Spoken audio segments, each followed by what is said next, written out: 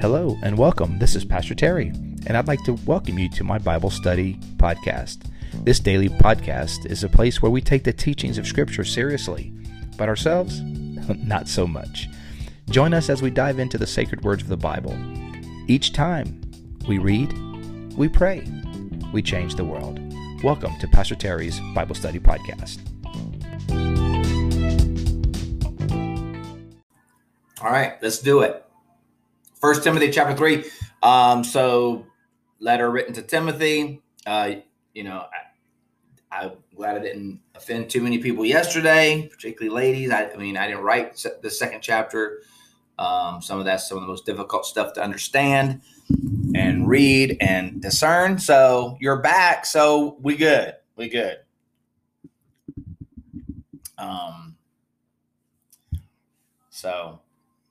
Yeah, I highly commend the wafer to you. The pumpkin wafer that I had. Maybe tomorrow I can bring the package with me so you can see it and find. I don't know where Cody brought them in here. I don't know where he got them from. Heaven, probably. And then I think Jesus came and delivered them to him. But I'm very thankful for them. But chapter 3. Remember, so Timothy is a pastor in Ephesus. Ephesus has a shrine, a temple to Artemis, Diana, same thing. And Paul gave some instructions yesterday, as we read yesterday, about men and women in worship. Today, talking about leadership in the church. So, yeah. So, qualifications for leaders. Let's do it. You know what we do. We read, we pray, we change the world. So, we're glad to be doing this together. Thank you for being on today. Hump Day, Wednesday. Here is a trustworthy saying. Have you noticed he says this little phrase a lot? Here's a trustworthy saying and worthy of full acceptance. He says it like 3 or 4 times through the letter to Timothy. Maybe that's Paul's version of "Can I get an amen?" or "Come on, somebody." Man, that's what Paul's saying. Back then, it was like, "This is a trustworthy saying and is worthy of full acceptance." Can I get an amen? Come on, somebody. I don't know, maybe.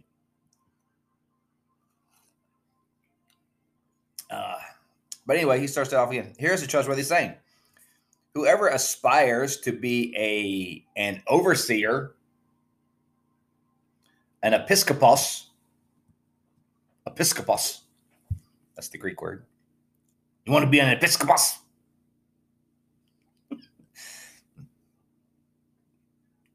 If you want to be an episkopos, you desire a noble thing. It's a noble task to be an overseer. Sometimes translated bishop, overseer. It literally means overwatcher. Episkopos.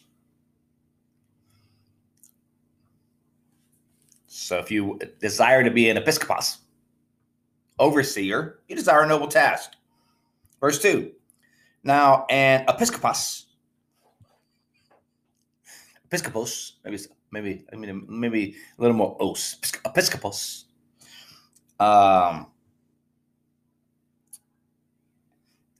An overseer is above reproach. Okay, what's above reproach? It's like they don't have any glaring offenses. They live with a high level of integrity. They don't try to find the minimum.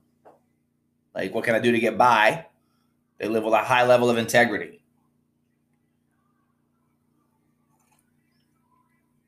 Above reproach. Faithful to his wife. Literally means a one wife man, one wife kind of man. You know what I mean? Like, doesn't necessarily mean they have to be married, but it means that if you're married one woman, You're faithful. Yeah, elder is another term. Overseer, elder, bishop, all used to translate this word, episkopos. They should be temperate. You gotta be chill, bro. You gotta be chill. You can't be like all over the place. You don't want a leader that's like crazy, like hyper, and then down, and then high, and then low, and then like you never know what you're gonna get. You gotta be temperate. Gotta have some chill to you. Right? Temperate. A calm demeanor. Self-controlled. Can't be going off the handle. Self-control. Self-control physically, emotionally, financially, in each important area of our life. You need to be show some self-control. Respectable.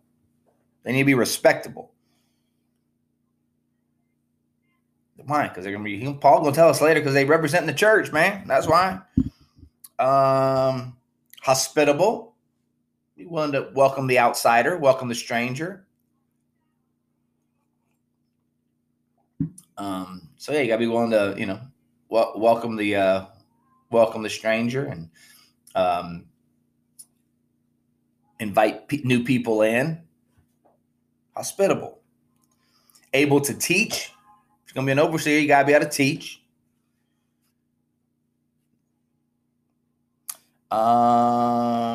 Not given to drunkenness. Can be out all being drunk. Not given to drunkenness. Not violent, but gentle. Can be, someone who's throwing stuff, breaking stuff. Given to fits of rage on Facebook.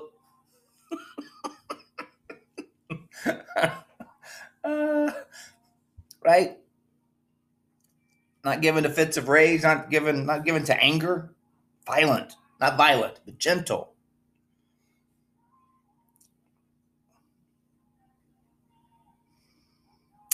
Yeah, that's what I was trying to say yesterday. I made a post on Facebook yesterday. Got some comments, got some feedback. I just trying to kind of make a statement. It's like, if people make decisions all the time on the vaccine or not the vaccine, or mask or not mask. I told you already, I've been vaccinated. I don't regret it. I love Jesus more now than I did before. But if you don't get vaccinated, it doesn't matter to me. That's your decision.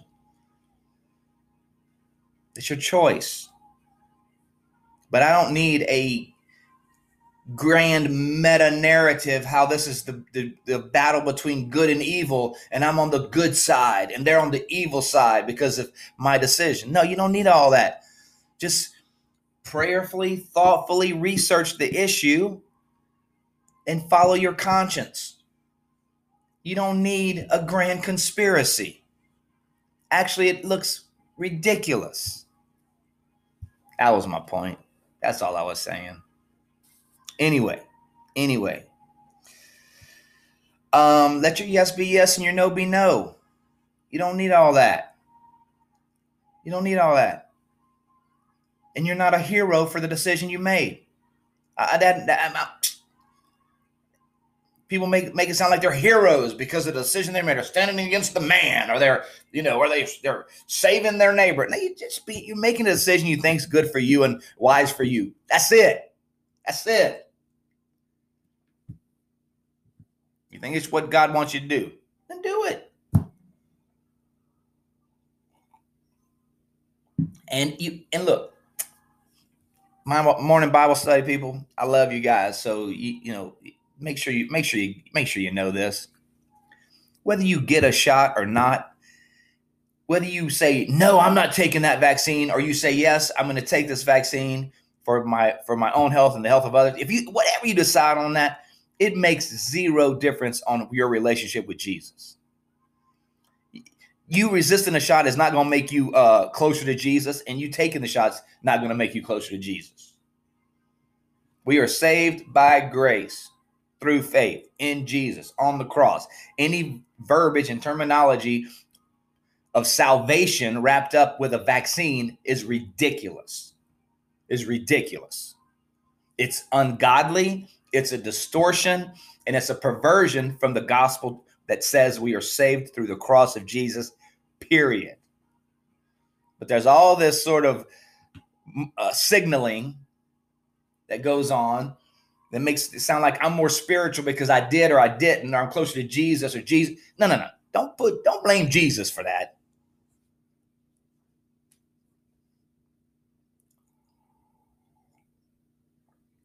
I've told all my friends, I wish they would get vaccinated. I wish they would, but I don't. It's your decision. It's fine. It's not going to affect my friendship with you. It's not going to affect your relationship with Jesus, or hopefully not your relationship with me. And I certainly don't think I'm any better because I did, or any worse because I did. It was a health decision. I don't feel any holier or closer to Jesus because I got a colonoscopy. You knew I was going to bring something crazy, right? You feel like you're closer to Jesus because you chose to get a colonoscopy? Then why would anyone feel like they're closer to Jesus because they got a vaccine? They're unrelated.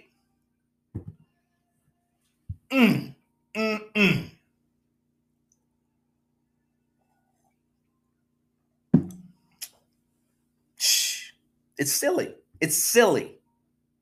It's absolute silliness. So people of God, when people start wrapping moralistic or spiritual language around vaccination or non-vaccine, resist that like it's the plague. Rebuke it in the name of Jesus, because it's not a spiritual thing. People do that to shore up their positions, because if they can make it a good and evil thing, then it gives them more leverage. I ain't playing that. Anyway, how did we get there? It's my fault. That's my fault. So be gentle, not violent, not quarrelsome.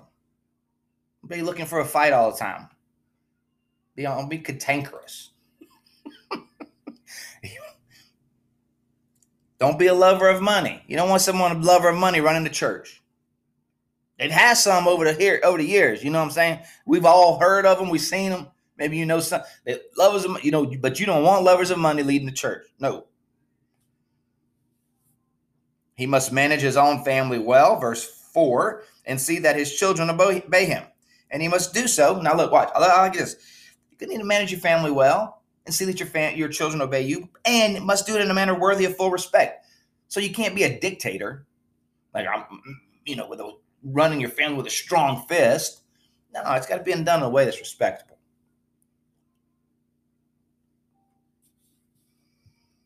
Verse 5, if anyone does not know how to manage his own family, how can he take care of God's church? That's true. Look, I just can't let it go. Look,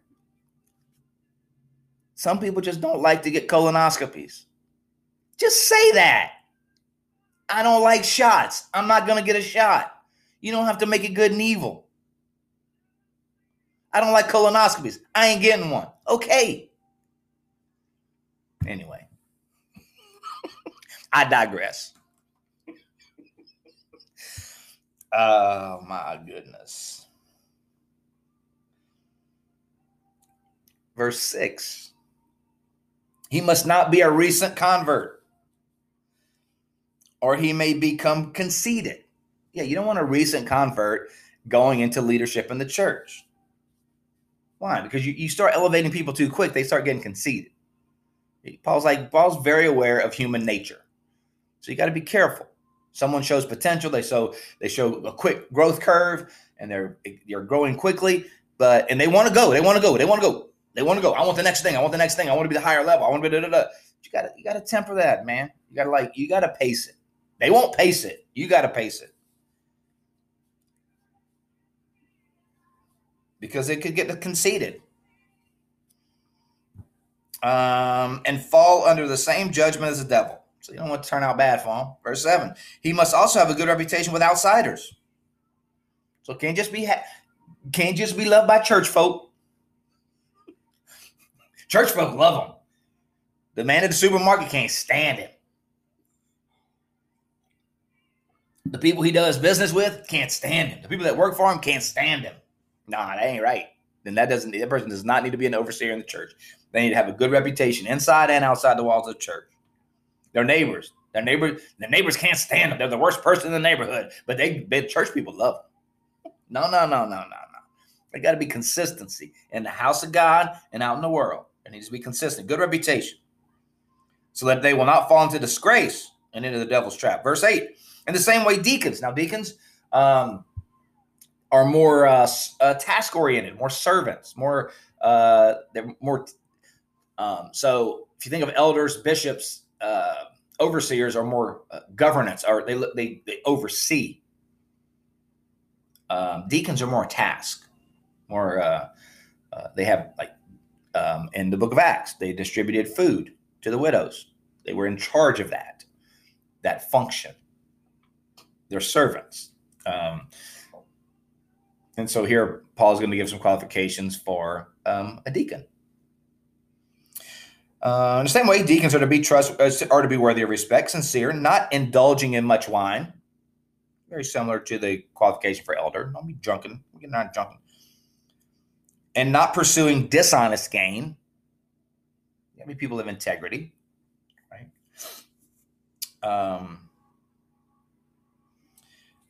They must keep hold of the deep truths of the faith with a clear conscience. They got to be spiritually mature, understand the deeper truths of the faith, and be convinced with a clear conscience. Right? They need to be convinced. They need to be truly saved, truly Christians, truly believe in the Lord, truly believe in the truths of the gospel.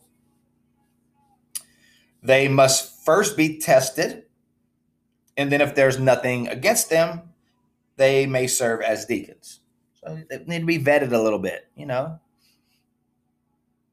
tested, maybe interviewed, discussed. They need to know. They need to be known. They need to prove worthy of that kind of authority. In the same way, the women are to be worthy of respect and not malicious talkers, but temperate and trustworthy in everything. A deacon must be faithful to his wife and must manage his children and household well. Those who have served well gain an excellent standing and great assurance in the faith in Christ Jesus, in their faith in Christ Jesus. Verse 14, although I hope to come to you, this is more shifting gears a little bit, now a little bit more personal. And he says, although I hope to come to you soon, I am writing you these instructions so that if I am delayed, you will know how people ought to conduct themselves in God's household, which is the church of the living God. God's household, the church of the living God. Remember, he's reminding Timothy of this as Timothy serves in a community where there is in one of the 7 wonders of the ancient world, where people are going to worship Artemis, this fertility goddess, looking to her for help in fertility and childbearing and reproduction. And Paul's like, remember how you are to conduct yourself in the house of God. This isn't the temple of Artemis. This is the house of God. It's the church of the living God. That is the pillar and foundation of truth. That temple that's outside your window to Artemis, that's not the pillar or foundation of truth. The house of God, Jesus is. And the house of God is the one that carries that. Beyond all question, the mystery from which true godliness springs is great. Here's the true mystery. He, Jesus, appeared in the flesh was vindicated by the Spirit, was seen by angels, was preached among the nations, was believed on in the world, and was taken up to glory. Amen. Appeared in the flesh, vindicated by the Spirit, was seen by angels, preached among the nations, believed on in the world, and was taken up into glory. That's the gospel right there. Gospel in a nutshell, right there. Gospel in a little poem. A little poem right there. The gospel, all up in it.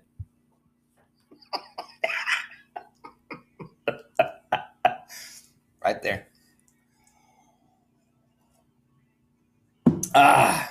Hey, everybody. Thanks for being on. That was quick, man. Just a couple 15 verses, 16 verses. So we'll jump in chapter 4 tomorrow. Thanks for being on. Thanks for my little tangent on our current events. Just got to love each other, man. Let's love each other. The enemy wants to divide. He wants to find a way to put one person over another or one group above another. Love. Especially in the household of faith, man. We got to stay together. Don't let the enemy get a foothold. We talked about that Sunday. The enemy loves to get a foothold so that he can divide and get us warring against each other. So, yeah, sorry for the early morning talk about colonoscopies. That's my fault. I own that. That was me. I don't know what happened there. I apologize. But hopefully it served a larger point to make a point, and we maybe think of things a little different. Someone says, it's a medical choice. Period. All right, let's not go there. Let's not go there again, guys. Let's pray. Let's talk to Jesus. That's what we do. We read, we pray, we change the world. So now we pray. Let's do it. Lord, thank you so much for your word. Thank you, Lord, for the task of an overseer. Lord, thank you for those who govern the church, those who serve in the church. Lord, thank you for those who aspire for this noble task. Lord, would you encourage them, pastors and leaders and elders and deacons, all over our country, Lord, all those represented on this podcast, Morning Prayer, Lord, encourage them and strengthen them, Lord. Help us to rightly divide the word of truth. Help us to teach with wisdom and temperance and sober-mindedness, Lord. Lord, in this world that is so frantic, and help us to be reasonable. Help us to be men and women of reason, God-inspired, Holy Spirit-inspired reason and wisdom. Lord, in that, Lord, help us to be salt and light for the truth of the gospel. Lord, I pray for my friends today, whatever they're facing, whatever they have going on, whatever their needs are. Lord, I pray that you would touch them and encourage them, provide an extra measure of grace and power into their spirit today to accomplish the task that you have set for them. Lord, pray that you would be with us as we continue through this week, as we continue through this journey through the scripture, Lord. May you apply these truths to our hearts, Lord. We don't want to be hearers only. We want to be doers of the word. So, Lord, help us truly change the world. Help us change our neighborhood. Help us change our family tree. Help us to live the truths and the tenets of the word of God daily. Lord, may we help to make your name great.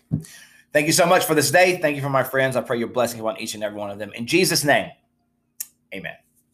Amen. Thank you guys for being here. Thank you for praying. You guys are awesome. Love you guys so much. Hope you guys have a great day. Enjoy your Wednesday. And we'll be back at it tomorrow with 1 Timothy chapter 4. We'll be on the other side of the hill. There's 6 chapters. So chapter 3, we just finished, top of the hill. Tomorrow, we start going 4, 5, and 6. So, all right. All right, you guys, have a great day. Love you guys. We'll see you next time.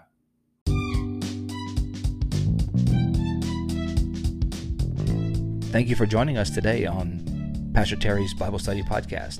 We hope you enjoyed today's show. If this episode has been an encouragement to you, please help us by spreading the word about the podcast. You can do that by giving us a thumbs up, subscribing, and sharing it with your friends. You can also find me, Pastor Terry, as well as Bayside Church in Safety Harbor, Florida, on all social media platforms. The church you will find at Bayside Church SH. Again, thank you for being with us today and for sharing this podcast with your friends.